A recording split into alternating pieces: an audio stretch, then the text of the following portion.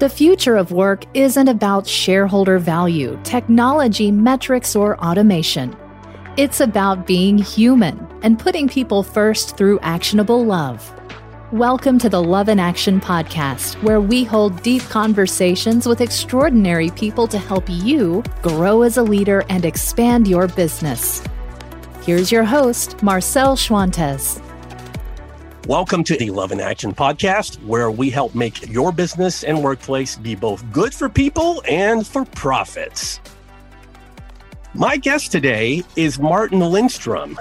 You know, Time Magazine has named him one of the world's 100 most influential people, and for 3 years running, Thinkers 50 has selected Martin to be among the world's top 50 business thinkers. Martin is a high-profile speaker and author of 7 New York Times best-selling books, including the critically acclaimed Brand Sense, which the Wall Street Journal called one of the 5 best marketing books ever published. Martin has written another book just released, which got my attention and the whole reason why he's here. And that book is called The Ministry of Common Sense: How to Eliminate Bureaucratic Red Tape, Bad Excuses, and Corporate BS. Man, I love that title. Martin asks, what has happened to common sense and how can we get it back? Companies, it seems, have become so entangled in their own internal issues and red tape that they have lost sight of their purpose and culture. And you know what? There's a heavy price to pay for this. Martin now joins us. Welcome to the Love in Action podcast, Martin. Thank you, Marshall. It's amazing to be here with you. The book really made me laugh. You have such a unique style of writing. You have a wicked sense of humor. And I think that's a big draw for the book for those people listening. So the Ministry of Common Sense. Let's start from the top. What's the big idea behind this book? Well, the big idea was really that I was getting insane when I started to work with companies around the world. And this is a true story. I mean, a couple of years ago, McDonald's reached out to me and they said, hey, we would like you to reinvent the Happy Meal. I said, fantastic. I would love to do it if I can make it more healthy. They were really nice to me. They said, absolutely, you go for it. So my goal was to create a Happy Meal with broccoli in it, because I'm thinking if I can make a 6-year-old kid eat broccoli, I have done it, right? Right. So we created this amazing narrative. You know, the bushes in the forest were the broccoli, the blood was the tomato, the cucumber were the murder weapon. And do you know what? We rolled it out in test markets and the kids loved it and parents loved it and the franchisees loved it. Everyone loved it. So I thought, I'm going to the headquarters of McDonald's and share it with these guys just to roll it out in the US. And the first thing they said when they saw this was, pause, interesting. Now, I was really not familiar with that word in the past. I thought, yeah, the thing is interesting, right? So I went back, said, this is amazing success. After 2 years, I'm not kidding here.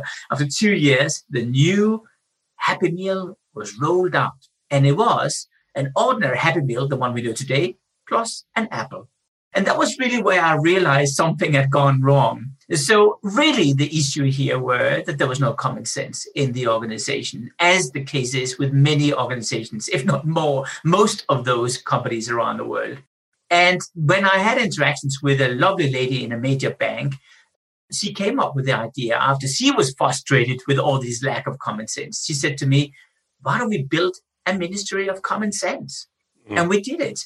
It's running on its 3rd year and is rolled out in all sorts of companies. And it has one simple mission: to vacuum clean one stupidity out of the organization at a time. And it's super busy. Yeah. All right. This is great. It's a great segue for getting into some of the stupidity that you've encountered over your career as a consultant and all that. I want to get into the stories, but before I get into the one specific, you know which one I'm talking about related to the remote control. But first, why are companies losing their common sense? What's going on behind that? What's going on is that we actually, and this is crazy what I'm telling you right now, but we actually realized through my work that there is a direct correlation between common sense and empathy. Empathy is the ability to put yourself in the shoes of another person and not just see what that person is seeing, but also feel what the person is feeling. Now, then you may say, well, what the heck does it have to do with each other? Well, it's very simple. And when you have common sense, you actually are seeing the world from another person's point of view. That is common, right? That's the common area. But as companies are growing bigger, they have two objectives. One is to protect what they already are losing. That means they put up a lot of safety nets, and that's called bureaucracy and compliance and rules and regulations, all that stuff. And the second thing they do quite often is that they also are starting to optimize every division, every department in the company. They do that through all sorts of different KPIs. But guess what? These key performance indicators are only measuring what that department really think is important. So suddenly you have 15 different departments. And guess what happens? Suddenly they all work against each other because they're all measured in completely different ways. And that's where we have the problem, because suddenly people are doing more, allocated more time and focus on handling the frictions and the lack of synergies between the companies than actually caring about what matters, which is the consumer, which is out there in the real world, completely frustrated about what's going on. I love how you set that up, because now we can talk about the remote control story. It's a perfect classic example, what you just said. Will you share that with us? Absolutely. So I was in Miami some time ago and I wanted to watch television. So I got hold of my remote control in this hotel and I looked at the remote control and it had 2 on buttons. And I thought, my gosh, is the second on button sort of an extra supernatural power on button? Is it extra on the television if you press it? So I tried to press it and guess what? The air conditioning switched on. And the other one, by the way, switched on the minibar. And I was completely confused. So I was fiddling around with this one, pressing everything I could. And after 5 minutes, the television switched on. So I watched television for a while. I wanted to switch off this television. Well, I tell you, you needed to be an engineer to do this because there was 2 off buttons, right? And when I fiddled around with it, I just couldn't switch off the television. So I ended up with a butt in the air and me underneath the minibar and the television, unclocking all of it. Now, that was really the story. And I kind of forgot everything about it, besides that I took a photo of this stupid remote control. So fast forward 2 months, and I'm sitting on a plane from JFK to Miami. And this amazing guy is sitting next to me, and we're chatting back and forth. And suddenly he's asking me, where are you from? I'm saying, well, I run my own company. I'm doing transformation of bigger companies around the world when they're struggling. And you? Well, he said to me, well, I'm from a small company you never heard about before. I said, try me. So he said the name. And I looked at him and I said, what went wrong with you guys? You see, here was the issue. That was the man behind that remote control. He was the one inventing the remote control. So I said to him, what is this all about? And the guy he looked like, a deer in the headlight. He said, well, listen, we actually had some issues internally. And the issues were that when you have one department responsible for Netflix and another one for TV and a third one for recording and one for the air conditioning, we had a lot of conflicts internally here. So we came up with a brilliant idea. Why don't we separate the entire remote control into different zones internally? It's kind of, we are splitting our real estate here on the remote control. So one department is responsible for the first 3 buttons, another one for the next 5. And then we had the whole beautiful remote control. And I said to him, yes. And I can't switch on the television. And this is the story. The remote control is kind of symbolic for what really goes on in companies. It is a final crack in that bridge where really the foundation structure is now collapsing. And you can't really see what's going on in there, but you can see the first crack on the outside of that bridge. And that is what companies are so struggling with today. These companies today increasingly look at the world from inside out. And I'll give you an example of that. Yeah. So a company we're working for, it's one of the largest shipping companies in the world. It's called Maersk.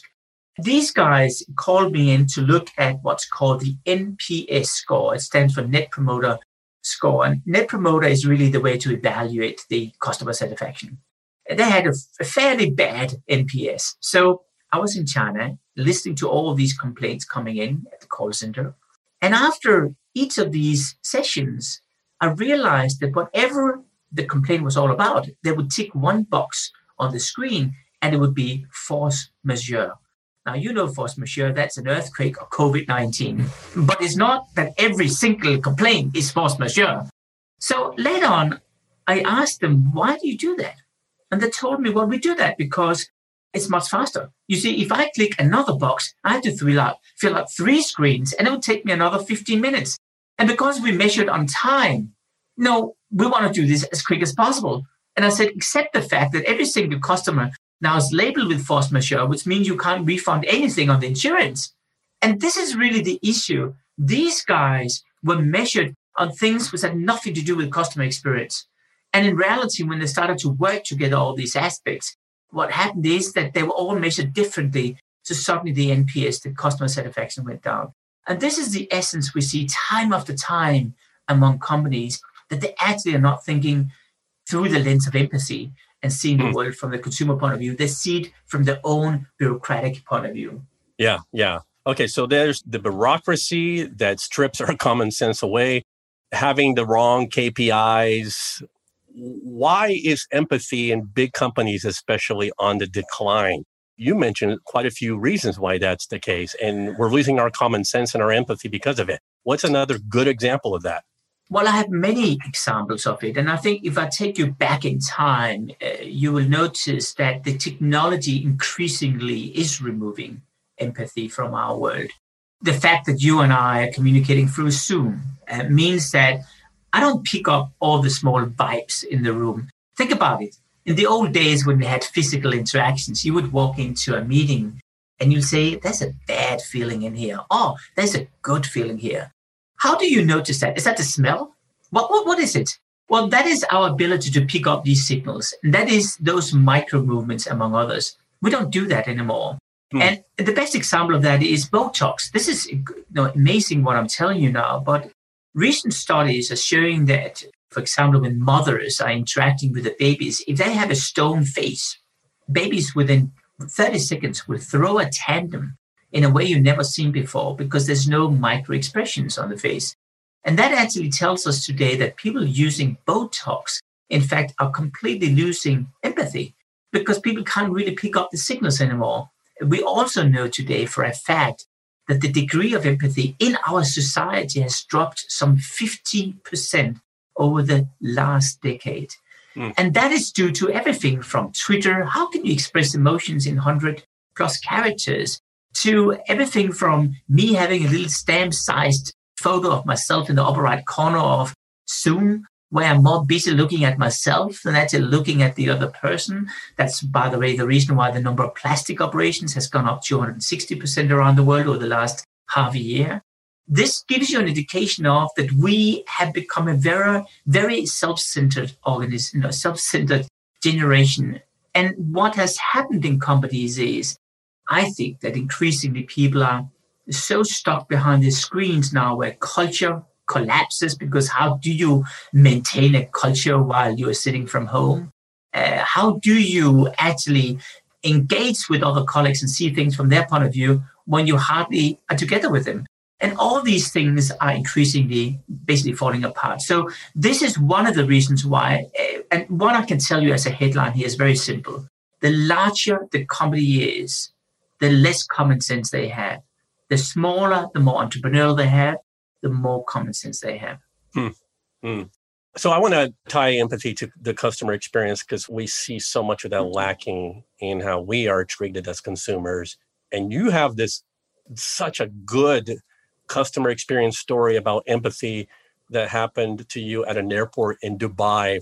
You were going to catch a plane in Dubai to, I believe, Romania. So this story to me illustrates really rare common sense. I mean, it's going way above and beyond what a normal person would do in service to a customer. So you want to share that, what happened? Absolutely. So the principle of that story I'm going to share with all of you now is really coming back to a principle I first learned in Japan. In Japan, I was once ordering sake. And there was this little wooden box with a little glass inside. And this old Japanese lady, I think she was between 150 and 600 years old, was pouring this glass of sake full to the edge. And then it was floating over the edge into the little wooden box. And I said, stop, do it.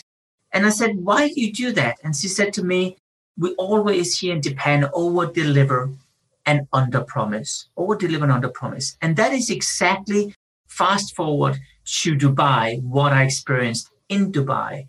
So I was catching a plane with the Emirates, and the airport, as you may be aware of, the Emirates, at least until recently, was the largest international airline company in the world.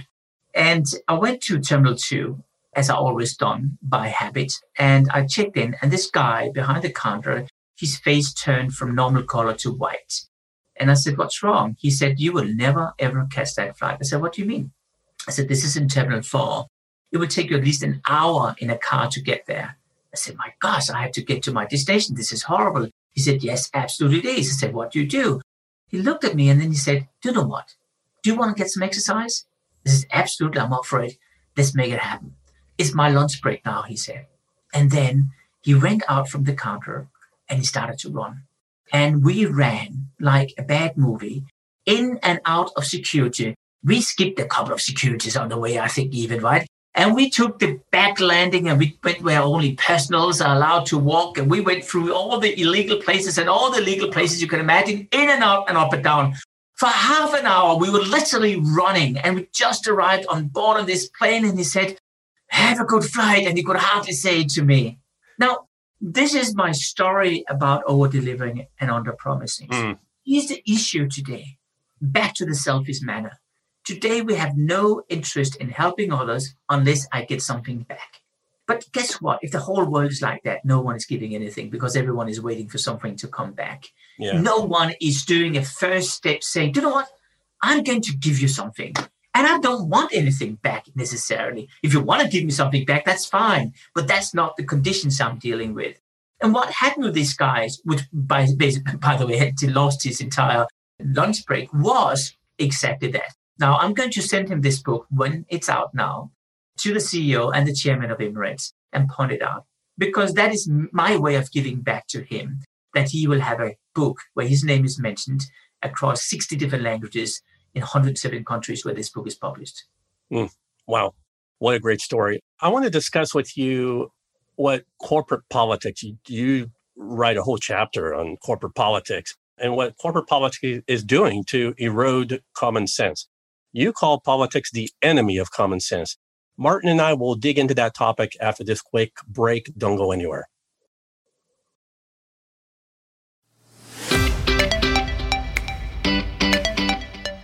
Hey, leaders and managers, Marcel here. You probably already know this if you've been following the show. The question comes up often. What's the purpose of this show? What's the why behind Love in Action? Well, the simple answer? We need to eliminate suffering in the workplace and help leaders to flourish. Because when we have good leaders in place, the people under their care also flourish. That is really good for business. And by the way, as an extension of the podcast, I launched a leadership development course. It's got a catchy name. Check it out on my website. It's called From Boss to Leader. And in this course, I teach the skills that you often hear on the show. Things like how to communicate more effectively, how to engage your employees to put out their best effort, and how to build a high-performing organization. So check it out. I'm taking calls right now, and I'd love to personally chat with you to see if this course may be a good fit. Reach me on my website, marcelschwantes.com, and click on Virtual Training.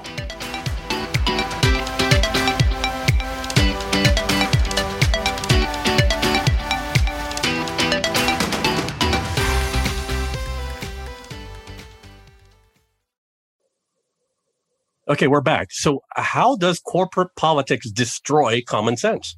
Well, you have to remember, politics is all about getting things through a system with only you as the person interested in the outcome. And then you need to get other people on board and buy into it. But the problem is that if a company is not aligned with where it wants to go, or if they're starting to protect themselves so much because they're afraid of losing what they have, you suddenly are introducing new functions in the company. It may be it's legal. It may be it's compliance. It may be it's a different division which are responsible for corporate communication. And all of these departments really are there with a very good intention of saving their own back here. But the problem is quite often they're not interested in the bigger perspective. And let me just give you an example of that, which will put it into perspective, I think. So we work for a very large pharmaceutical company. And these guys have been working in the respiratory disease field for a very, very long time. And when they reached out to me, I asked them a simple question. I said, listen, how often do you spend time with the patient? And they looked at me just like a deer in the headlight, saying, never. Just like that would be, why do you ask type of question. I said, never? One single time? Never. I said, why? Well, they said, well, because compliance will not allow us to do that. I said, have you ever asked them? No. So how do you know? We just know. We know. They always say no, these guys. So I went to compliance. I said, listen, is that true? I said, no. Of course you can go out and visit the patients. So we did. We ran around. And this is what's so interesting. This is a very fascinating insight. We went into a home of a young girl. And this girl, she was literally heartbroken by the fact that she had asthma. And she said, I kind of feel like I'm disconnected from the world. I feel I've lost the tribe I was part of. I feel like I'm a loser, frankly speaking. I said to her, so what do you do about it to convince others that that's actually not the case? She said, listen, I give them a straw. A straw, I said. Yeah, it's a straw, she said. Try to breathe through this straw while holding yourself on the nose. I did it. It was almost impossible. I said, that's a brilliant idea. So I took that idea back to the senior management. We did a workshop where I had everyone put a straw in their mouth. We switched off the light. We had the sound of a heavy breathing person in the background. And then people had to breathe. Within 30 seconds, half of the people spit out the straw. And I said to them, why do you do that? It's impossible, they said, to breathe this way. I said, yes, exactly. And that is how every single asthma patient feel like, not just in 1 minute, but every minute of their entire life. And it was almost like the penny dropped in the room. You could almost hear it, where people just say, gosh. And why did that happen? It happened because of empathy. It happened because suddenly you felt what other people felt. And suddenly the bureaucracy started to disappear. Because when I spoke to compliance, they actually said, well, let me feel how a patient is feeling, and then we'll create the regulations around it with them in center rather than with regulatory issues in center. And this really changed the whole organization. And this is my message, that politics is there, in particular when it loses sight of reality. When you only have a one-way street, and that's your point of view, take it or leave it. But in reality, you need to see everything from different angles. Then you can secure the buy-in. And I do think that's the reason why we have so much politics in Washington going on right now, because people don't want to see it from other points of view. Okay. Yeah, because I was going to ask you about the real root cause of politics. And I can go to all kinds of places, like the absence of, like you said, seeing someone else's point of view, not being transparent, or maybe even secrecy. What would you say? I think the essence to lack of common sense in organizations today probably is that in the end of the day, we've lost sight of what the feeling was originally. Let me give you an example. If you take this story, two founders come up with a crazy idea. Just before they do that, they're actually sitting in a dorm room. One of the guys is smoking weeds. The other friend is shooting a photo of him. He sets it online on social media. It blasts around the whole world. Parents are seeing it the day after. They freak out. And this guy is saying, I wish I could retract that photo. And that became the startup called Snap. And that is a story happening because a person felt a pain and came up with a solution around it. That is how companies are founded. And that's the reason why most entrepreneurial companies rarely have bureaucracy, because bureaucracy is first happening when you put multiple layers on to protect what you already have. And remember, that's when you lose the sense of empathy, because empathy is disappearing over time as many people are onboarded, and those people are far removed from what the original core feeling was all about. And then, of course, this company really want to protect not losing this stuff, and that's where the legal and compliance and rules and regulations are added on top of it like a straitjacket. And then, in the end, you're ending up with these very slow companies which actually, quite frankly, have no interest in dealing with what the consumer wants. And I think that's the reason why when you look at the large FMCG companies, so the large consumer manufacturers producing food today, why do I eat Kellogg's cornflakes. Well, I eat it because I've done it my whole life, but the reality is it's not very healthy, right? So why don't they change? Well, I'm sure they tried to change internally, but they never really managed to come up with a concrete alternative to that product, mostly because they have 17 factories producing only Kellogg's cornflakes on a conveyor belt. So to change that is really, really difficult. So they rather push this down the throat of a consumer than go the opposite way and say, hey, we have an amazing brand name. We are the trusted breakfast manufacturer. Let's reinvent how we are eating in the morning. And yes, they've done it to some extent, but not really. And I think that's the case not just with Kellogg's, but with almost every single major company out there, that they, just like McDonald's, want it, but really don't want it. Martin, I want to get back to technology and just kind of dig in a little more on that topic. We're in this world now where things are automated. We talk through apps and screens, tiny little screens like we're doing right now. And it's, like you said, it's technology has stripped our common sense. We've lost the human touch.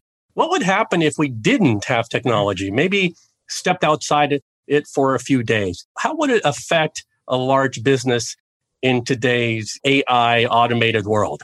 Well, let's not step out for a day or two. Let's step out for 6 weeks instead, because that's exactly what Maersk, remember the shipping company we talked about some minutes ago, did.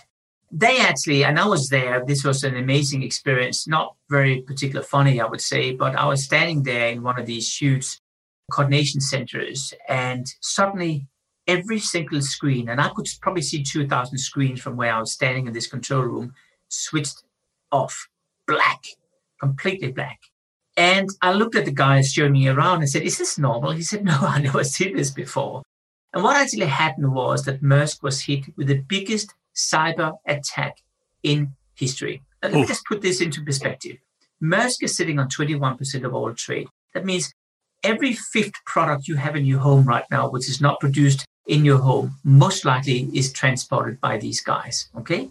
Wow. So imagine this, from one second to another, these big container ships across the entire world with everything from thousands of cars to millions of flowers to all the meat to the entire production of Lego bricks, all of that disappeared in a flash. They were gone.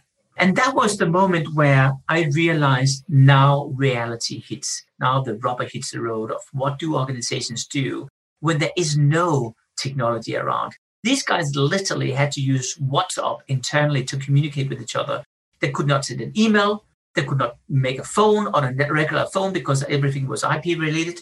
They could only use WhatsApp to run the biggest shipping company in the world. So what happened? Fast forward, 3 things happened, and you will be surprised. I was doing a workshop late on. I think I had a couple of thousand people attending from the company. And I asked them a question. How was that experience? If you liked it, raise your hand, thinking no one would raise their hand. Literally everyone loved it. So why was that? They loved it because suddenly they said the entrepreneurial company came back. We made decisions ourselves. We followed our gut instinct, they said. We were running down the aisles. We were clapping in our hands. We were interacting. We had fun. Yes, we were working day and night. Was it a nightmare? Absolutely. Did we lose money? It was horrible. But the reality was the good old Maersk came back, they said to me. We suddenly had the leaders walking tours on all the aisles of the company every second hour just to say, are you guys okay? We had late night pizzas coming in. All of that stuff happens. And what was really fascinating about this was that this happened almost 1.5 years before COVID-19 hit the world. And as Maersk went through COVID-19, they probably were, still is today, the company which were doing the best during the crisis because they already once had been through a complete shock into the organization and knew how to handle it. So actually, they're just taking the old playbook up and repeating it again. That's so fascinating to me because when you get back to the basics of human instincts, well, that basically kicks in. Your empathy returns. Your ability to connect with each other comes back, and it gives you that sort of an intrinsic motivation, right? To now that you're reconnecting with people face to face, staring eyeball to eyeball, shaking hands, and not relying on blips on a computer screen. It reignites your sense of ownership. And like you said, the entrepreneurial spirit came back to Maersk, right? You're right, because I want to share another story with you, which probably puts this into perspective. 3 years ago, I realized my creativity levels had disappeared. I was simply spending too much time on my phone, on another screen, back to back. As you know, in Zoom calls, it was not particularly fun. And from one day to another, I skipped having a phone. So I don't have a smartphone today and haven't had a phone for 3 years. And what I realized through this process was that we never get bored anymore. And boredom is the foundation for creativity. Why is that? Because it gives you a pause in your life. It's almost like you can jump into a helicopter and see everything you do in a perspective and start to connect dots in ways you've never done before. That fuels creativity. It also, and this is so important for everyone to have in mind, it also adds one thing which AI and other type of programming techniques cannot add to the picture, and that's intuition. Because an intuition is an accumulation of experiences through many years. You may not be able to articulate why you do it, but you can articulate how you do it. And I think at the end of the day, what is so important with all this stuff is that we actually have a pause. As we're all sitting behind the screen on Zoom calls, working from home, there's two things happening, which I think is frightening.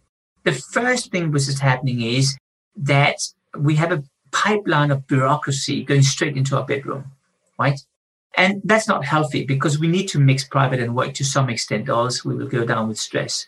The second thing is we are back-to-back in Zoom calls. There's not even a toilet break anymore. No one will say, I want to go to the bathroom. You just don't do this. So we are not going to the toilet for about 8 hours, which all of us know, of course, is not the case. But of course, I'm sneaking out, not telling anyone, going back again, continue nodding and asking exactly the same question as everyone asked while I was on the toilet, right? So we can repeat everything and go into a circle and run our Zoom call for exactly 60 minutes. Because if you cut it short, you kind of feel like you're cheating. So let's just continue a conversation which have already been fixed just a couple of times more. So by the top of the hour, I can say, I'm jumping into another Zoom call. And as I jump into another Zoom call, we no longer say hello to each other. No, the first thing we say is, you are on mute, right? That's a new way of saying hello these days. So where are we getting with this? We're getting to a world where we have no way of being creative. It's first at 8 o'clock as I throw myself on the couch, lying there, I'm realizing I now have to start working because I have 8 spreadsheets open with all my notes from all these 8 calls, and I had no time to do it. Well, unless I prepared during one Zoom call, the next Zoom call, doing my PowerPoint presentation, so I was prepared for the next one, and then basically I was not present anyway. This is lack of common sense. And not only that, it's also removing the biggest asset we have as human beings, both the sense of empathy, but also our ability to use our instinct. Yeah. So sticking with the theme of these Zoom calls, Zoom meetings that we jump from one to another, what are some good common sense rules, Martin, that we can apply to running successful Zoom meetings nowadays? I think the first rule is that you have to remember all the stuff which were existing in the good old days where we only were working in offices were, for example, the walk to the meeting room. It was the hang around after the meeting. It was the walk to the water cooler. It was the canteen moment, or for some, the smoking a coffee break. All these moments were considered by finance as being unproductive. A lot of people would like to put a timesheet on it as well and a client code. In reality, we've learned now they actually are productive. They were creating the emotional glue, actually creating a culture. Now that's gone now. All numbers are now saying that productivity has gone up, not just in the billions, but perhaps even in the trillions, because we're not sitting on planes anymore. We're not sitting in taxis. We're not going into hotels, all that stuff. But what has happened at the same time is that creativity has gone down the drain.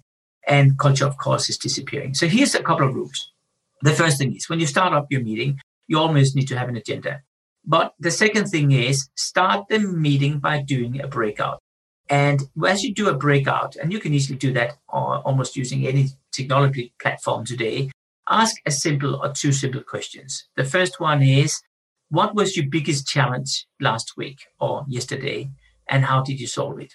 And that is a very simple question to share the different challenges everyone has. And as you do that, there's a sense of empathy created.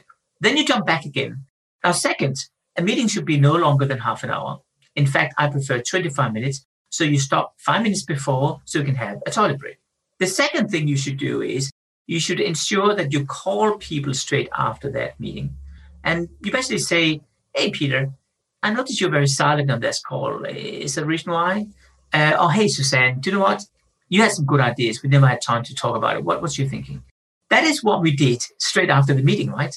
When we had physical meetings. We don't do that anymore. So there's no way of aligning because no one is going to object when there's 200 people on the call. That leads me to the third point. Don't be 400 people on the call. Be 4 people.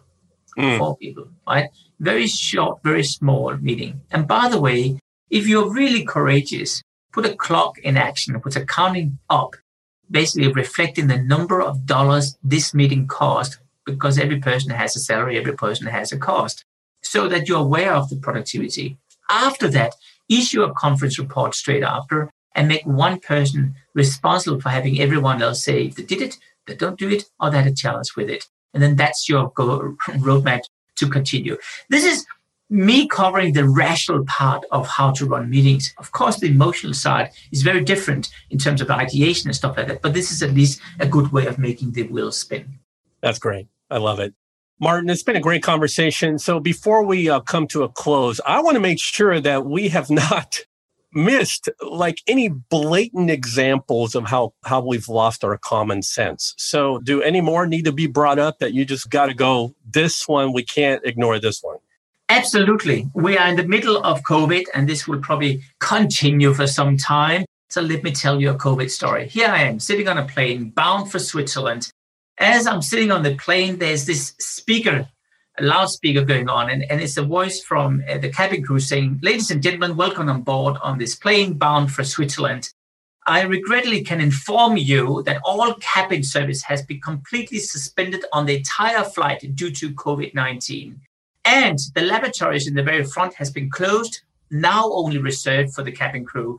You can use the lavatory in the back if you wish to do so. Now, let me just pause here for a second.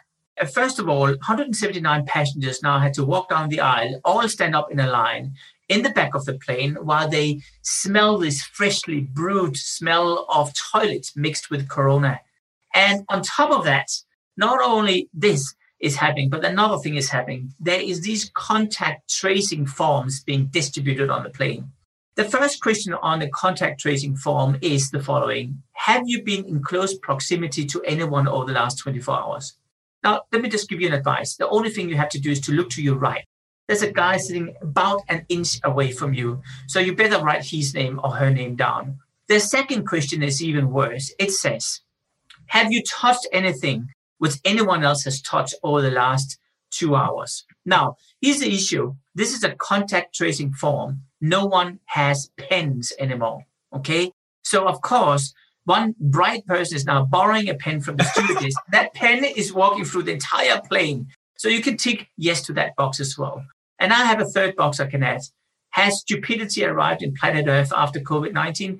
Absolutely, I'll tick that box as well, because it's become a globally, universal, globally synchronized excuse for anything and everyone. Do I like this whole situation we're in? No. Is COVID-19 serious? Absolutely. But right now it's used as a blanket excuse for anything and everyone. And the only thing missing in this game is common sense. Yeah. Martin, let's systematize common sense back into an organization. So if you're speaking to a CEO right now listening who wants to restore common sense in his or her organization, what's a good first step? A good first step is super simple. It is probably to look at the frictions which are happening in the organization and find out where can you change things in a very quick way. So the first question you ask yourself is, what is the most frustrating thing your customers are experiencing? Let me give you an example. I'll go into the airline industry because we talked about it. One of our clients is Swiss International Airlines. They had a friction because whenever a person would complain on board on a plane, then what would happen was that the person would say, do you know what, I'm really sorry about that. Listen, I'll get back to you. And then they will come back with a customer complaint form. You had to fill it out. And they will tell them, we'll get back to you via mail within the next 8 to 9 weeks. Now, I don't need to tell you, if you're fuming, you will rant online. and basically completely destroy this whole airline company for the next 9 weeks until something is happening. That is the lack of common sense. Let's turn that around. So what is the cause? What's the root cause? What's justifying you doing that? Well, people would say that's because you save money. BS. It's not because you save money. Here's the issue. It costs $97 to administrate this alone. What if I took these $98, gave them to the purser would give them on a gift voucher to the passenger? Well, guess what? That's exactly what we did. The customer satisfaction went up and the cost went down. And that's common sense. Well, we end our episodes. There's tradition here. We bring it home with 2 final questions for you. And here's the first one. Personally, Martin, what's really tugging at your heart right now that you would like us to know? I feel that we in this world have forgotten to be human, to be honest. And I think that we are getting to a place now where a lot of people feel a lot of loss of purpose at home. They don't feel happy with their work. They feel a lot of anxiety. And it makes me incredibly sad because I do actually think we are at a stage now where it probably is time to put a line in the sand and say, why don't we use COVID-19 as an excuse to change our lives and to change the world? I think a lot of people see this, and I rightly so, I understand, see this as only hell. I actually always believe there is some positive in stuff. And I actually think you can use it as your benefit to change your life, reconsider what your purpose in life is. So when we get on the other side of this dark tunnel, we actually are as bright as the sun. Love it. Love it. And you end us with that one final takeaway, that one thing that we can walk away with that's going to make a difference in our lives. Common sense is not that common. He is Martin Lindstrom, and the book, again, is called The Ministry of Common Sense. Martin, if people want to get in touch with you, connect with you, how can they do that?